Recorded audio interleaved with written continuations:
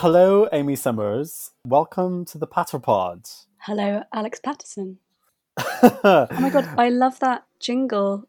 Where's it from? yeah, we must talk about the jingles. So those regular listeners to the Patterpod will know from I think the last episode, which was with Daniel Shaw, I revealed, I think for the first time, that the jingle is based on the Robin Hood Mass, which is a congregational mass setting that I wrote for Nottingham Cathedral.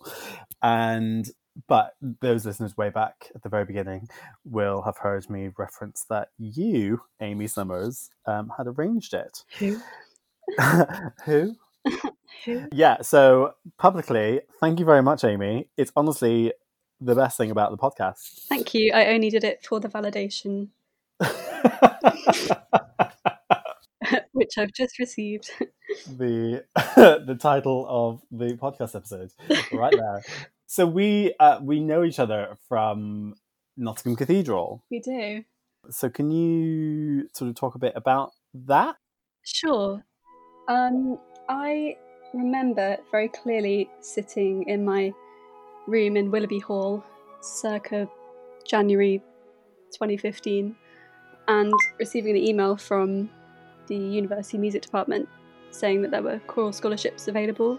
So I emailed you saying, "Dear Mr. Patterson, I would like to come and sing with you for an evening." And I remember getting there and just have it, even though I literally just finished a module on early music, I had no idea what was going on because I'd never sung in a church or cathedral choir before.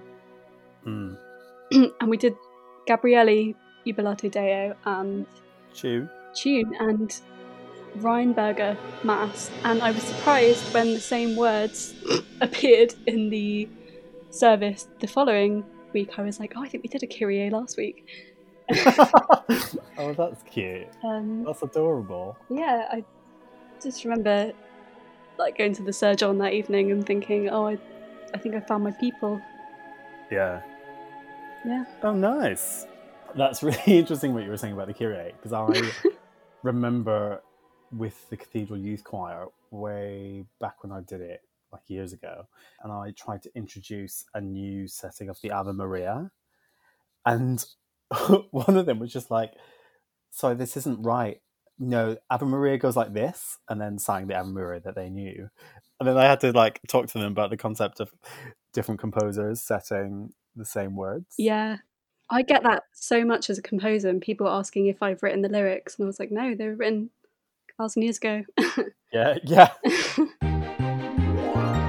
Can you tell us just a bit about you and your sort of experience with music, your tastes in music? How did music sort of start with you? I knew you were going to ask me this. You can read it on my Wikipedia page. Link in bio. I had music lessons from a fairly young age. Here we go. I did piano in school. I think piano is the only instrument that I was formally taught. I taught myself the recorder and the ukulele, which I'm going to talk about later. This is exciting. So in terms of singing, because you were saying that you never sang in a church choir or anything before, did you ever do any sort of singing at school? Yeah, I did lots of singing at school in the chamber choir and junior choirs, which were run by a private teacher at my secondary school. I think that was really the most formative part of my musical education. Okay. I think my friend Alice just asked me to go along one week to choir with her, and I had singing lessons for a bit and just sang in this choir, absolutely committed, once or twice a week. Did some accompanying, did some conducting. We do all the school concerts and festivals and, kind of normal secondary school activities. Yeah. Are there any pieces from like those choirs that you were in that sort of stuck with you, or? Oh, definitely. I think probably the biggest one is Mozart, Laudate Dominum. I think it's probably more of a nostalgic thing than anything else. I just remember feeling really happy singing in the choir on like summery days, and we'd whack it out every couple of years and do it, and I could just feel myself like progressing and noticing more in the music as I grew older. Okay, I feel as if we need to stop and go back. I think we should tackle you as a composer head on. Oh god, okay. When did the composing bug hit you? It was actually, do you know what? I was going to say GCSE, but that's a lie. I wrote this I wrote this piece on the organ when I was 6 years old, and it has like 6 notes in it, and it's really, really long, but I held down a chord for ages and like put a synth on. And Okay. there's a video of me playing it like an old home video. It's horrendous. Link in the bio. I played like 2 notes, and then I played another 2 notes, and then I got somewhere that was like vaguely suspenseful, and I literally just hold it for like 30 seconds. Oh, wow. Anyway, apart from that, I started properly composing when I was in year 9. I did my GCSE music early. I remember the teacher saying that some people were going to find composition really easy, some people were going to find it really hard, and I remember thinking, oh, I'm going to find it really, really hard. Whacked out this piece, which I laugh at now, but it was just probably the most free. I think the first piece you ever write is the most authentic and original. So yeah, and then I was just kind of always encouraged to do more, and I've got a musical family as well, so I was kind of pointed in the right direction, and I don't think it was ever like a conscious choice, like, right, I'm going to be a composer now. It was more like I just never stopped doing it. So for like GCSE and stuff, were you taught, or was it like this is just something that I know I'm just doing? I think we had like supporting lessons, but I had really wonderful teachers who just let us get on with it, and if we asked for help, then they were there. But I just remember kind of sitting down and getting on with it. Yeah. It was a free piece which I just loved doing, and I just sit down and add more and more each time. But we weren't ever like taught how to compose, and I think that was, I'm very grateful for the teachers that I had. Shout out. And then when you were like looking for universities and stuff, was composition like a big sort of component of why you would go to a certain place? Or I think so. Yeah, I certainly knew that I wanted to compose, but I was aware of the fact that I really wanted to be very widely educated in music first, which is why I went to Nottingham, because out of everywhere I looked, it was the most eclectic in terms of modules. Yeah. And I knew that I could do a bit of everything and focus on composition as much or as little as I wanted. Right. And I really wanted to go to a campus university as well, because I had my sights set for London. I think I've wanted to move to London since I was about 4, and I moved out of London when I was 4, and then was really angry and just wanted to move back. So I kind of knew that I'd always end up there, and I really wanted to go to campus, do the uni life thing. So when you were in Nottingham, what was the first? Can you remember what the first piece was that you wrote? Was it for your course? I remember writing some like awful string quartet in first year that wasn't very me. It was just like copying Mozart, and I think it was something where I knew I was going to get the marks.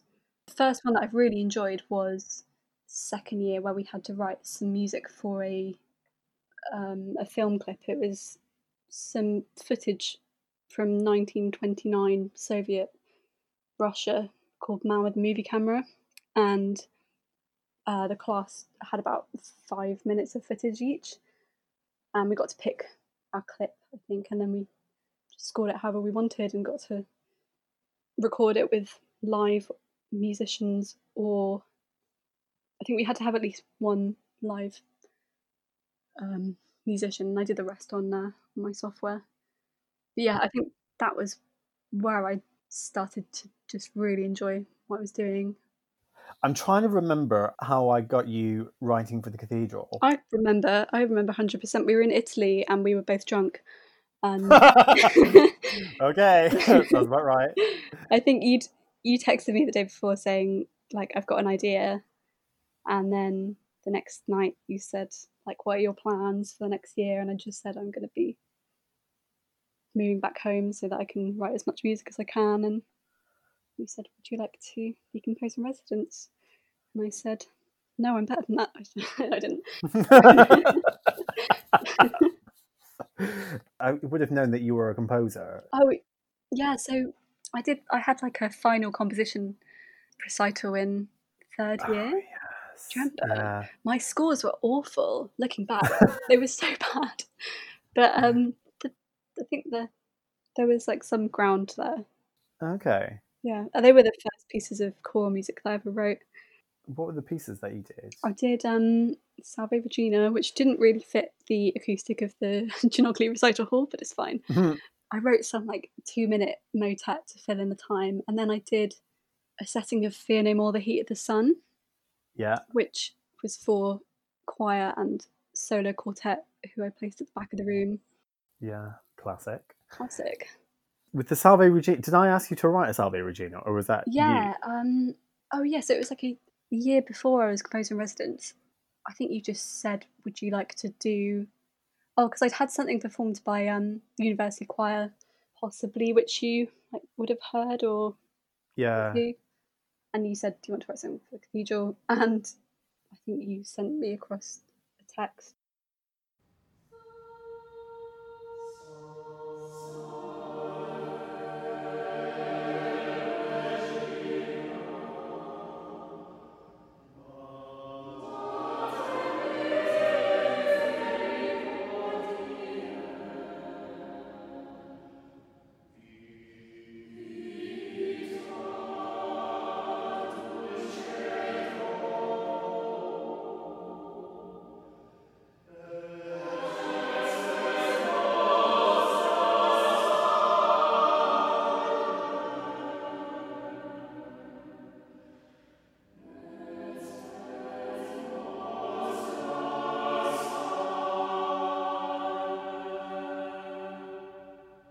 So there was that, and then you did your final year thing. Yeah. And then we went to Italy and... Came back a changed person. Well, yeah, I mean, that is... Historically, that's what happens with composers when they go on St. Barnabas choir tours. That happened to you? Me. Well, yeah, I mean, when we went to Hong Kong in 2009, I just graduated and was like, yeah, I think I might stay on and just figure something out in Nottingham. And Neil, my predecessor, was like, well, how about you stay on as composer in residence? And I think he then asked me to write a setting of For the Fallen. I sort of laughed in his face. I was like, but we do the the guest. One? The guest, which I was like, we do the guest and it's really effective. And I can't possibly write something that is going to go up against that. And then you massively just completely outdid him. Honestly, every year, if I'm in a choir and we sing the guest, I'm like, oh, should have been the Patterson. Well, I can't. It's one of those things. I don't know if you find it when you're writing something and you get so like under the skin of the text and how it should be done. And I think a lot about. So when Neil asked me to do that, I was like, okay, well the pressure's on because I know exactly when this piece is going to be sung, and it's going to be sung after the 2-minute silence on Remembrance Sunday, right at the very end of the service, and it's got to just have such an emotional impact. And I just was quite like overwhelmed with that, but I had a very clear idea of what I wanted. Well, diamonds made under pressure. Well, so they say.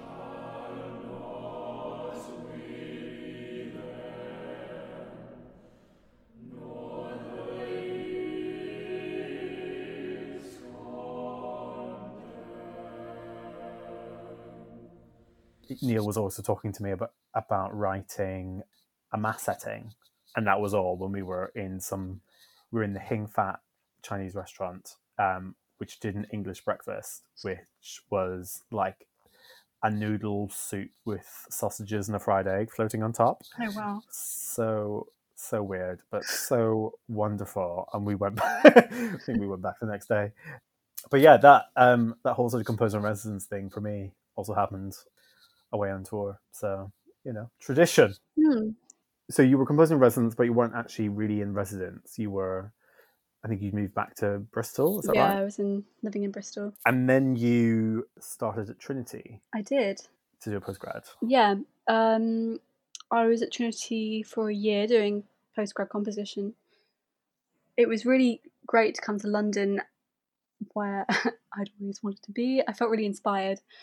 And yeah, took classes in orchestration, did some kind of like wacky experimenting, had my eyes open to the world of like 21st century music, which is something I hadn't, to my kind of shame, hadn't really been in touch with.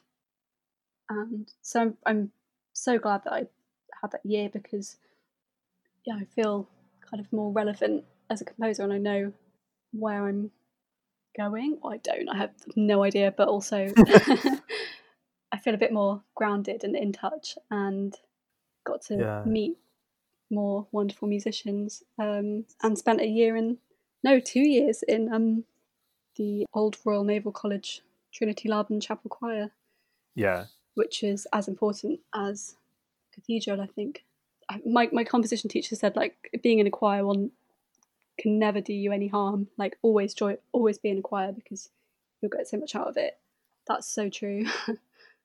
I think it's such an immediate musical education, and like practically speaking, because you're, it's a bit like what you were talking about earlier in terms of like doing an early music module and then suddenly being like in the cathedral choir. And I love learning by doing and sort of experiencing firsthand the music, which is why I'm like more of a practical person than an academic.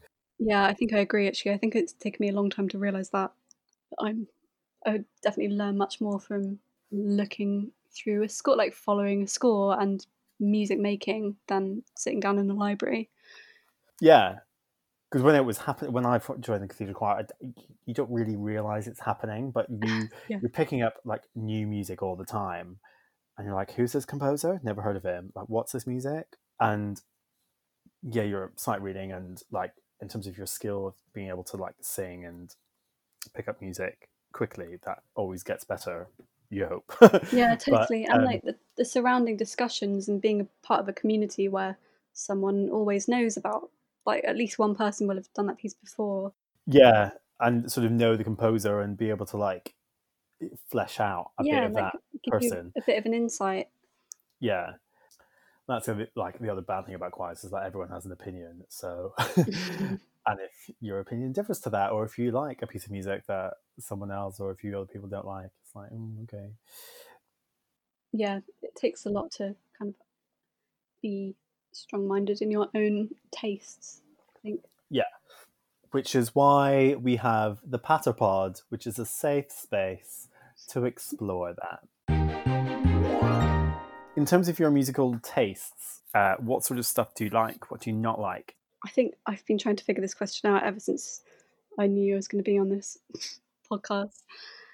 Anything that feels really original, where the singer or the composer is just pouring out their soul and you can hear it in the music, whether that's classical or pop or soul or anything. And I think what I listen to actively is completely different to my like guilty pleasures. Yeah.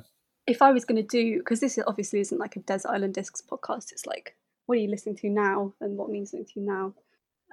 But if I was doing Desert Island Discs, I'd probably put in some like Billy Joel, Kate Bush, a string quartet, probably something from a symphony, lots of soul. And Tom Odell, who I think is one of the most underrated songwriters in pop music today.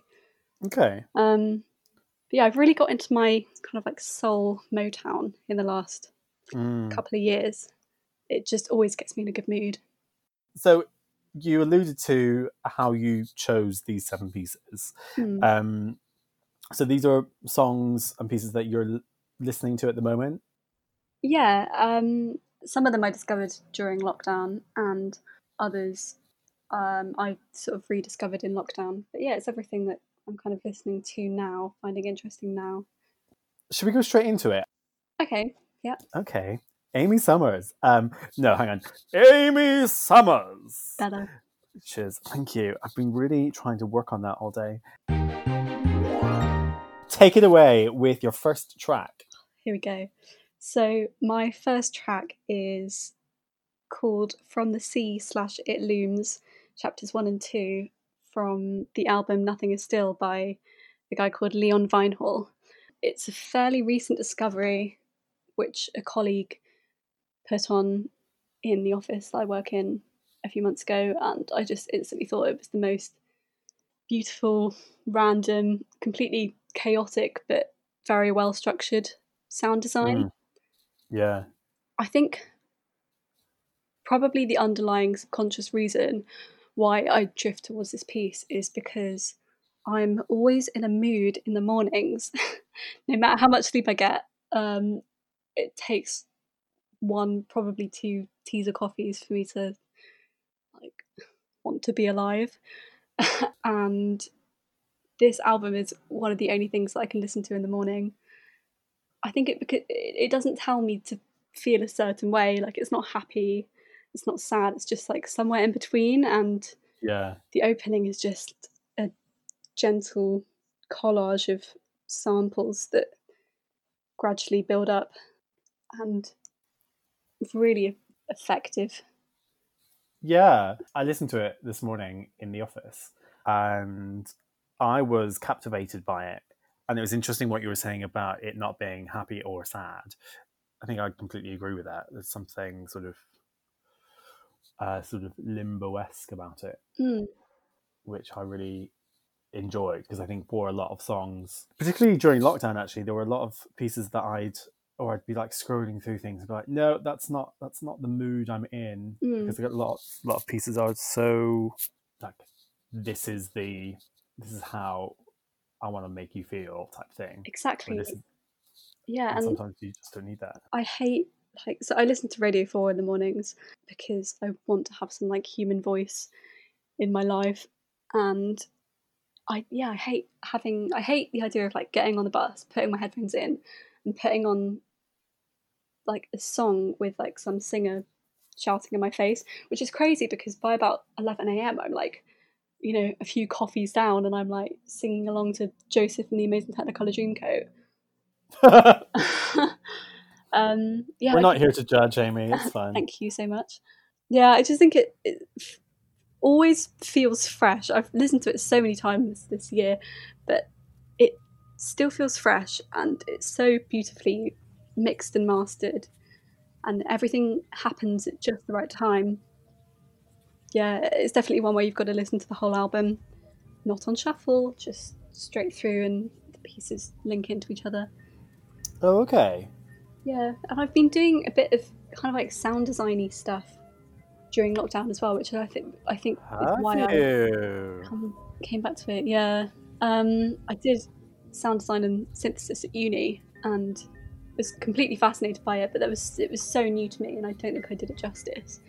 Okay. So, kind of had a bit of time to go back and start doing things properly. Yeah, I'm kind of really inspired to like to do lots of sampling at the moment, and just see what my Logic Pro can do with it.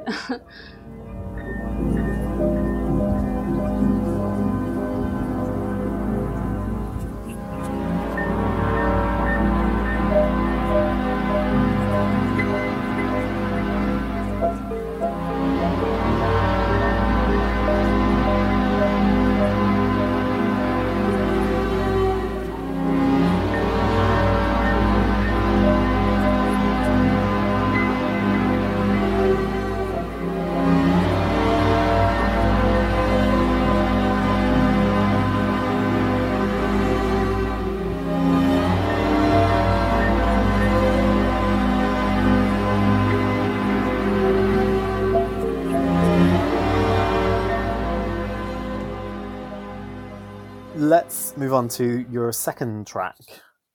Okay, so my second track is Ravel's Piano Concerto in G major, first movement.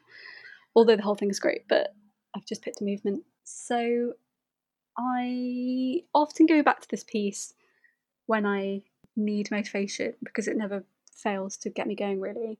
We saw this piece together. Do you remember last year at the Royal Festival Hall? It was the same night as the Cecilia McDowell Da Vinci Requiem. Was it? Yep. Seriously? Yeah. I I mean, not remember that. we were mainly there for the Cecilia McDowell, and to be fair, I forget everything in a concert apart from like the main piece, so That's insane. I really don't remember that time. Okay, lovely, great. yeah, so I often go back to this piece, but I rediscovered it at the start of lockdown for like the 70th time because I mentioned earlier I listen to Radio 4 all the time because I think it's really important if you're a musician to have other things going on in your life that aren't just music. Anyways, but one day I decided to set my alarm to Radio 3 and Ravel came on. The reason I know it so well is because I did it at A level, and it's one of those pieces where you notice something new about it each time you listen to it. I think the orchestration is magical and so ahead of its time. Plus, it's got the bonus of reminding me of my A level music lessons, which I loved and was very inspired to write bits of music. Okay. Yeah, I didn't really listen to much 20th or 21st century instrumental music growing up. There was quite a lot of classical. We did listen to quite a lot of Kurt Weill and like earlier 20th century Russian music, and Gershwin, obviously. But this piece was kind of my discovery into music post. I can't remember when it was written. I think it was the 1930s. Yeah, I think you're right. But yeah, everything kind of post then. It really opened the doors for me. Okay. So when I was listening to this first movement earlier, there was something about just like the orchestral colors that he like can achieve. Yeah, they're very original. So there's Yeah. a bassoon playing really high, kind of Rite of Spring influence. So it sounds like a saxophone, and there's a bit where the harp is playing glissandos along with harmonics, which I think is original and effective. I think I've always been very subconsciously / very consciously influenced by the particular orchestration of this piece because everything I ever write, people are always like, "Oh, it sounds French," and I'm like, it's probably because literally all I've listened to for the last 6 years is Ravel Piano Concerto. So this has been quite an influence on you. Yeah, and I think as well, coming back to lockdown, I haven't listened to much classical with a small c music because I don't want to. I've been having a good time. I don't need to like have an existential crisis, which I very easily do when I put on classical music. So I've kind of been going for like the dopamine and the small highs to keep me motivated. Yeah. Which is very much what I feel from this piece.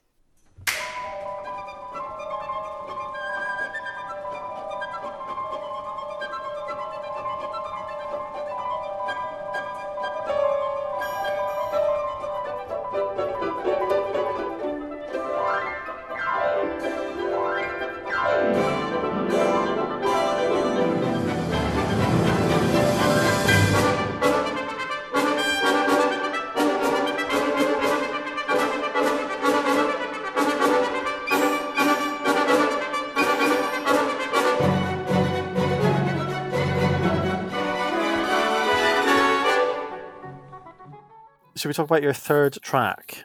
Okay. My so my third track is With the Love in My Heart from Jessie Volume 1 by Jacob Collier. I don't even know where to begin. I've listened to and discovered Jacob Collier so much during lockdown.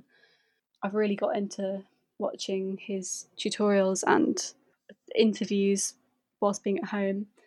anytime I'm not composing, I kind of make sure that I'm still learning. Okay. So I watch a lot of YouTube tutorials, and one day I decided to delve a bit deeper into jazz harmony because I'm working on this like piano concerto-y thing based on like jazz harmony. Anyway, a bit rebel in there. I know, literally. So I clicked on a video called The 7 Stages of Jazz Harmony, and the last stage of jazz harmony was about intonation, like just intonation, so using like the harmonics to tune to. And I was really curious because we do quite a lot of that in the choir that I'm in, and they were talking about how Jacob uses it to modulate into G half sharp major. So I found this piece. Stay with us, listeners. Stay with us.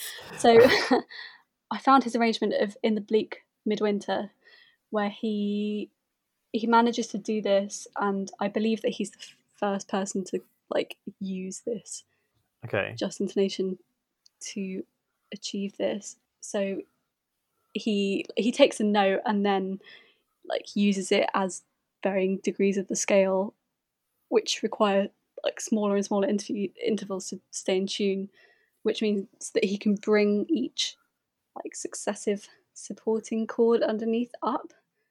Anyway, that was it for me. I was hooked. I became like low-key, by low-key I mean absolutely massively fascinated by all of his stuff. I picked this track because to me it's the most exciting and the most free. Right. I've seen interviews with him where he talks about the importance of being completely non-judgmental about your own work, and I think it really comes across in this piece because he covers so many like colours / styles, I hate that word, in this piece within about 4 minutes, and it's just like a crazy adventure, but it's also so well put together and thought out, and each tempo has been mathematically determined, so it all divides and multiplies by each other. And he's not, the thing that I love the most is that he's not doing it to show off, he's just doing it because it's fascinating and like it runs in his blood, like it's a challenge, and he's just got such a wonderful imagination. Wow. Gosh. I listened to it and was like, there's something about this and that I'm fascinated by, and then realised that the album is going to be like 1 of 4. Yeah, so his first album is orchestrally kind of based, and he's got Voces 8 singing in there as well. Yeah, and like there's quite a few collaborations on that. Oh yeah, Take 6 is on it as well. Laura Vula. There's the Metropole Orchestra as well. He's even got like his family singing in it and doing stuff in the background.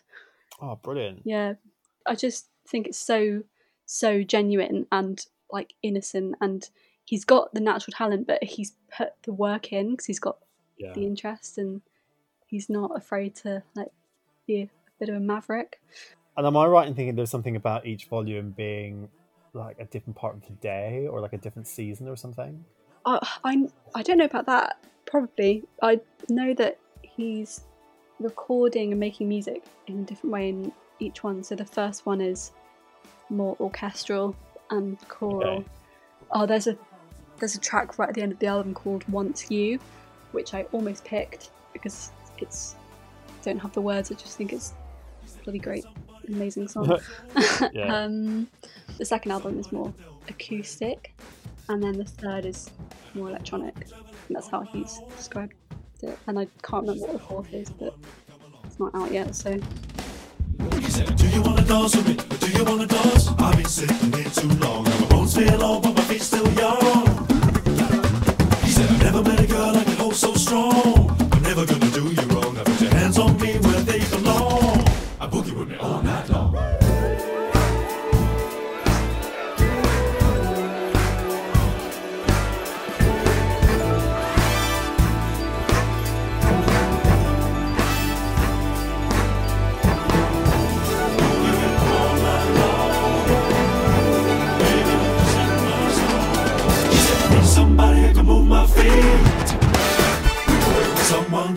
heartbeat.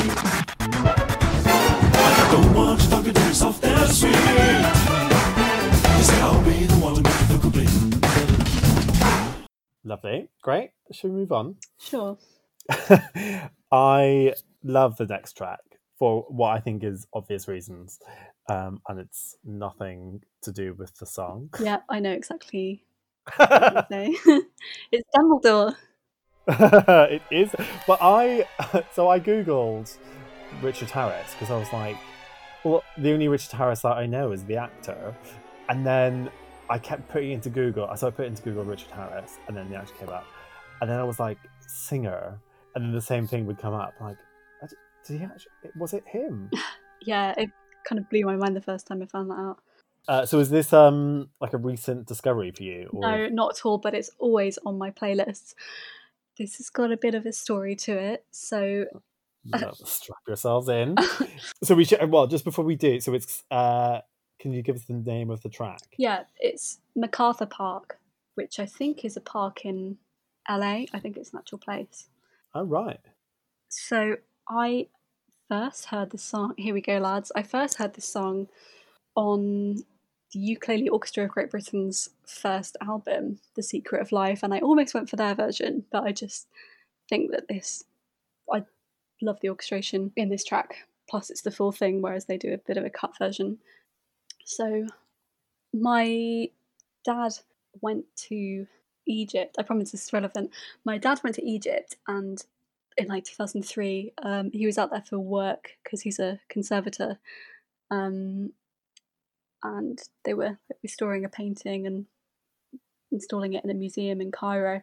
He said that all he listened to was the Ukulele Orchestra of Great Britain, and came back with the CD, and it's so relevant in my life because I think that was like my main, that CD was my first memories of being really interested by music and wanting to make music.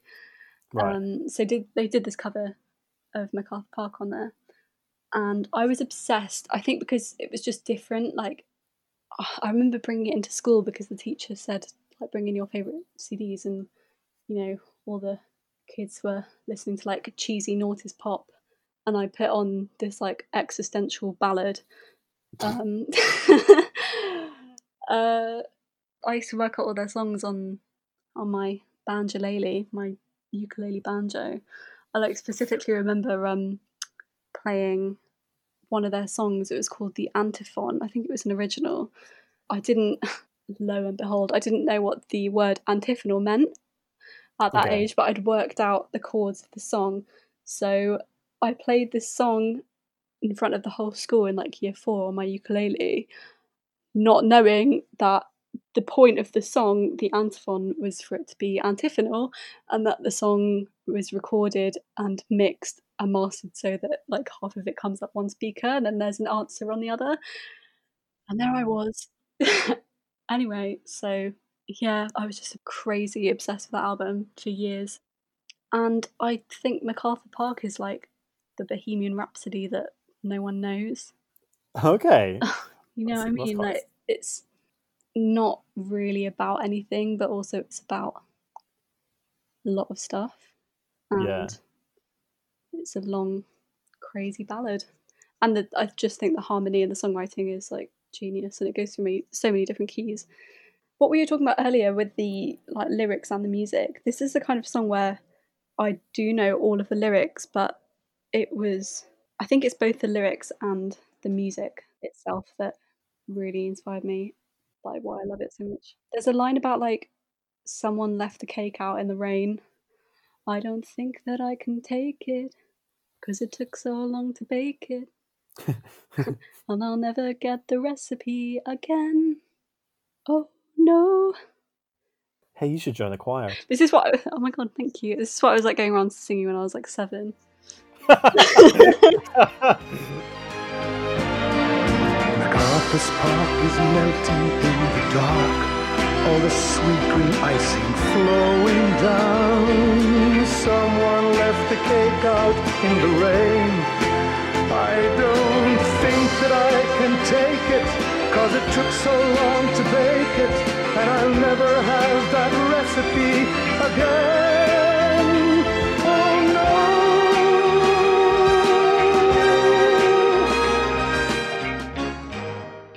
Tell us about your next track, Amy. Summers. Oh, thank you. I forgot my name for a second there. My next track is Hyper Ballad by Björk, which I discovered a couple of years ago when I was in a band. That sounds cooler. Makes me sound cooler than I am. I was in a band for about 6 months with my friend Amy, and we did a cover of this song. It's... Hang on, before we talk about the song, can we talk about this band? Did you have a name? I don't actually know. It was... So my friend Amy was studying at BIM in Bristol, and so we had like a drummer, guitarist, bass, and I was doing keys. Right. And I think it was for some assessments that she did, and I think we did a couple of like auditions. But I was around, so yeah, it was so much fun because I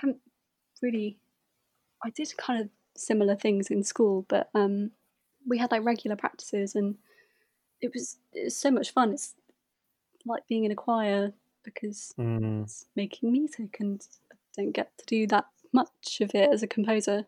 And a lot of when I'm playing piano is when I'm on my own or doing accompanying or something. So getting to play it with other people was a lot of fun. Yeah, it was just when you said you were in a band with your friend Amy, I was like, there's something about like the name of that band. Oh, I know. Oh, we used to... I know her from school. We called each other like... The duo was like 2 Amy squared because... Oh. Amy squared is still just Amy because like 1 squared is just 1. And then... But we still wanted that in there because just 2 Amy is a bit boring. So nerdy and so boring to anyone other than me and her. But... No, I love it. Right, back to Björk.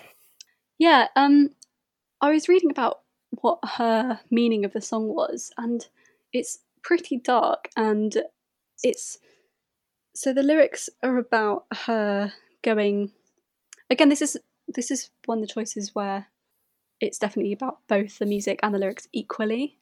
So the lyrics are about like going and throwing things off a cliff in order to feel normal.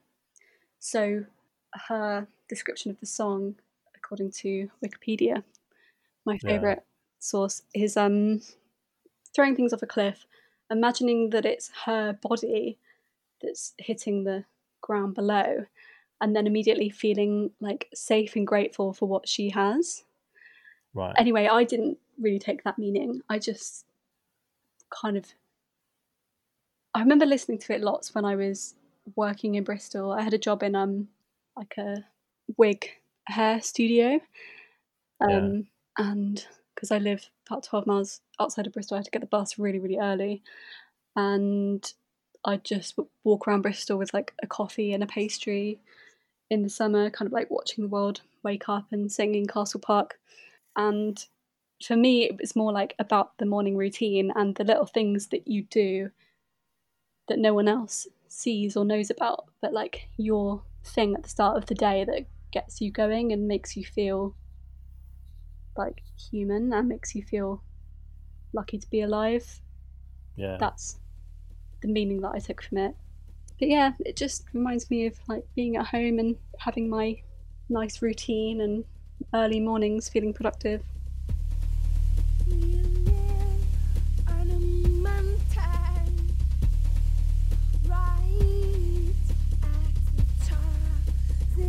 Beautiful view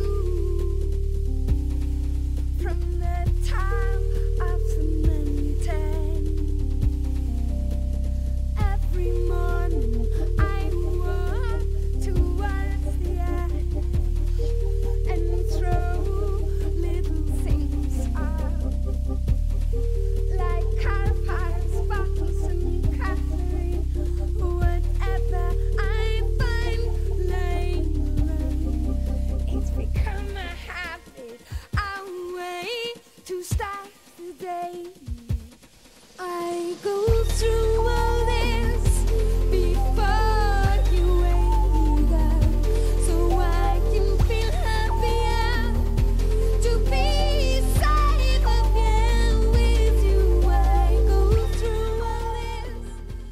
about your next track? Yeah, Some Ella. some Ella. I've got another story for this track as well. So, boring.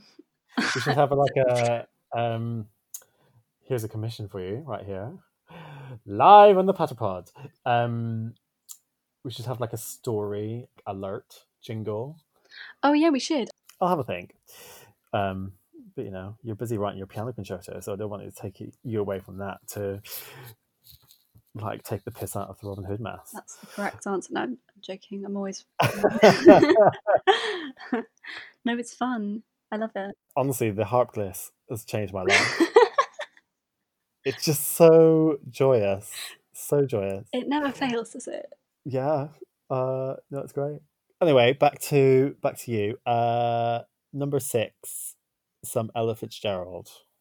So, the first time I ever heard the song was a complete accident. So, after uni, I moved back home to North Somerset, and I think, as everyone does as a graduate, you find things quite difficult, particularly moving home, because I kind of felt a bit like I'd lost my identity and friends were far away, and I felt really overwhelmed by the fact that I still had a really long way to go in terms of like education and composition. So I was singing Manchester for the weekend with Mercia Chorale, and I found myself waiting in the hotel room that we were staying in. I think it was on the last night, waiting. I think some friends just like went outside for a cigarette, and the TV was on, and it was the very end of the History Boys, which I'd never seen. Have you not? No, I still haven't seen it all the way through. But so good. it was like the last 5 minutes, and so I was laying on the bed like feeling knackered and drained, and you know, and you're I'm definitely a massive introvert, so I need like downtime during weekends with lots of people. And the song that plays during the credits is Rufus Wainwright's version of Bewitched, Bothered and Bewildered. Okay. And just in that moment, like after a hectic few days, wonderful few days, but hectic, everything just seemed to like stop, and all the kind of apprehension that I was feeling towards being a graduate and being terrified of the future just froze, and like I was so absorbed in the moment, listening to literally every word he sang. There was such an ache in his voice, and nothing that I'd heard in a while had sounded so like pure and true. That version's not on Spotify, so found it on YouTube and repeated it over and over again on the train on the way home. So yeah, sorry Chris, who organised Mercia, because my most vivid musical memory from that weekend is actually listening to that song.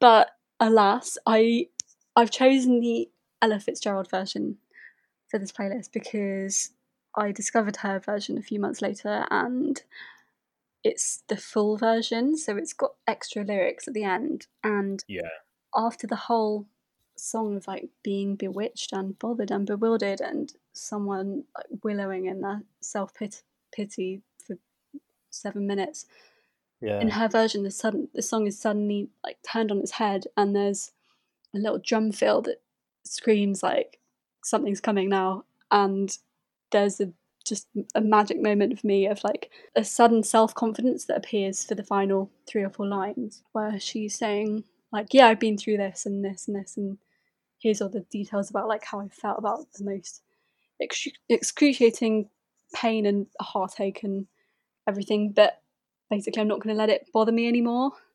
And that's how the song ends, and that's why I like that version so much.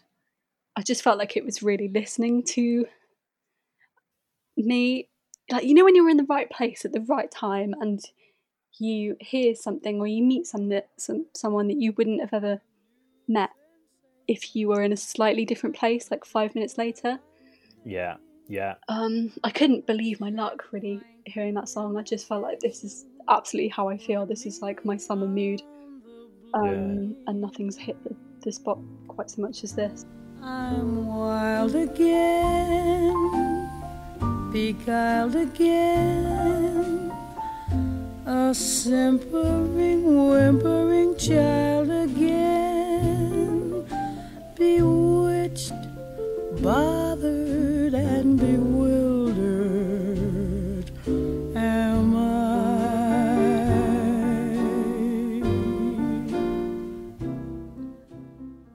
The version that Samuel Barnett sings in the movie, like halfway through, that was the first time I heard the song, and it really resonated with me. But I'm not a huge fan of the Rufus Wainwright one. I think I didn't know it as well. There are times when I find him incredibly annoying, just the sound of his voice. See, I really kind of like the slightly, in a complimentative way, like slightly strainy voices of like male songwriters. So Tom Odell is kind of the same to me. Like there's bits in his music where his voice just slightly breaks, and that's why it's most real for me. I mean, not just for me, that's probably why he's such a massive success. Big deal. But, Yeah. Well, it's an excellent choice. Thank you. I wanted to put some soul music in there. Yeah, I whack it out whenever I'm having a bit of a day and feeling sorry for myself. So I let myself feel it for a bit, and then I try and move on. Yeah. I think I have grown to sort of embrace those moments where I'm not feeling great, or if I'm feeling down, and just like, yeah, okay, I'm gonna wallow and I'm gonna do this for like a period of time, and then I'm gonna try and like force myself out of it, and which, easier said than done sometimes, but yeah, I think it's so important. I think it's so important to know that days like that will pass. Yeah, and I worry when people are like, yeah, I'm not gonna think about that, or they're sort of like tucking it away and hiding it away, like. Yeah, no, because then it just comes back and like eats you alive. You've got to feel those moments and allow yourself to struggle sometimes. I don't think it's a sign of weakness at all. I think it's a sign of being emotionally intelligent and in touch. Yeah, and it's taken me a long time to realize that like you can have a few bad days and it always gets better. Because I think for a long time, if I ever had a period of time just feeling depressed, I'd think that I was going to stay in it forever and I'd have a life crisis. But that doesn't really happen now because I can just recognize that it's hormonal and be fine. Yeah. Well, from emotions, one hormonal wreck to another, your final track, please, Amy Summers. My final track is Salve Regina by Ape. No, I'm joking. Did you like that? I loved it. Thank you so much. My final track is Hail Gladdening Light by Charles Wood. It was between this and the Howells Colreg Nunc Dimittis, just because I can't wait to like get back and sing an even song like, and just go full pelt on something.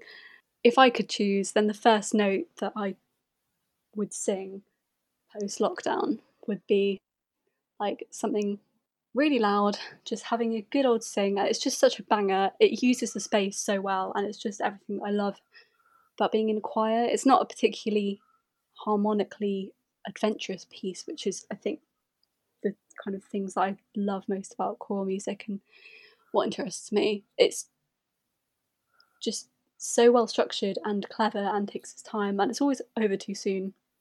Yeah, it sort of leaves you wanting more. Yeah.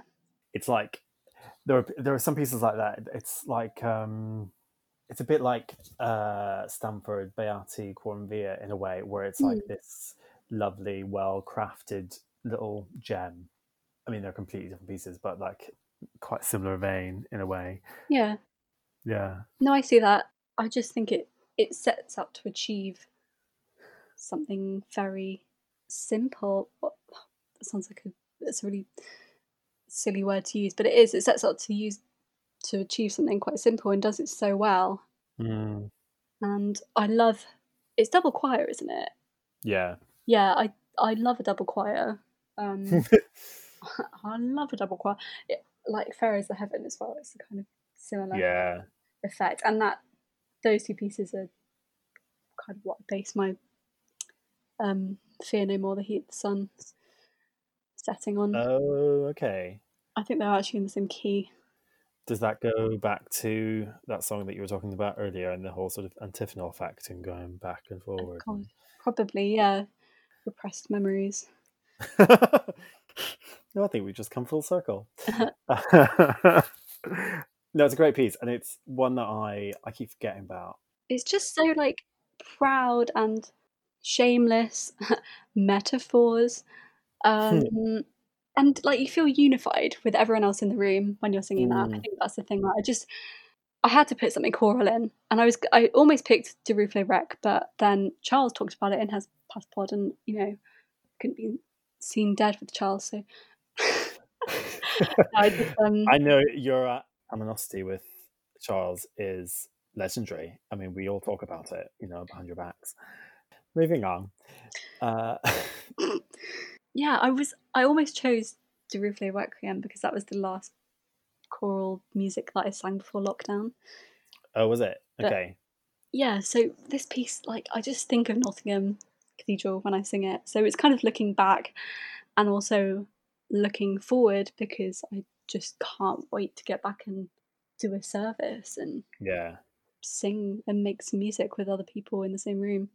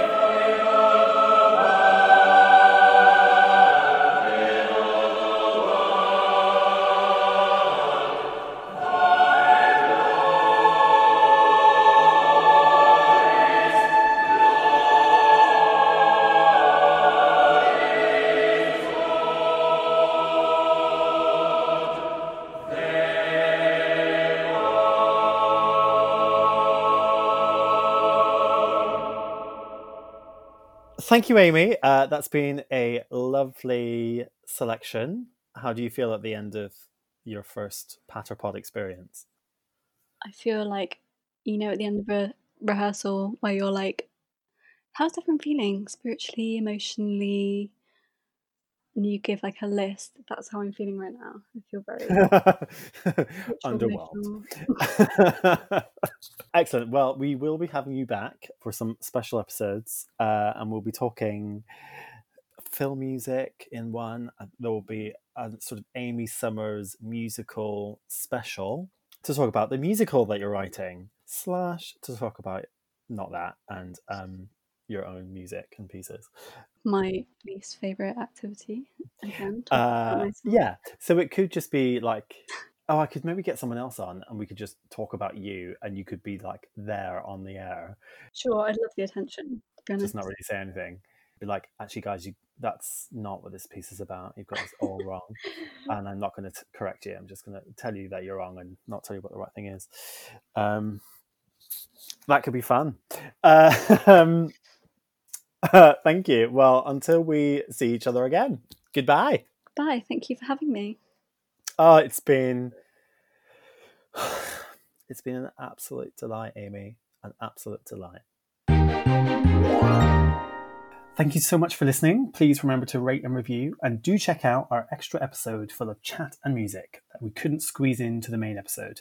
Thank you and goodbye.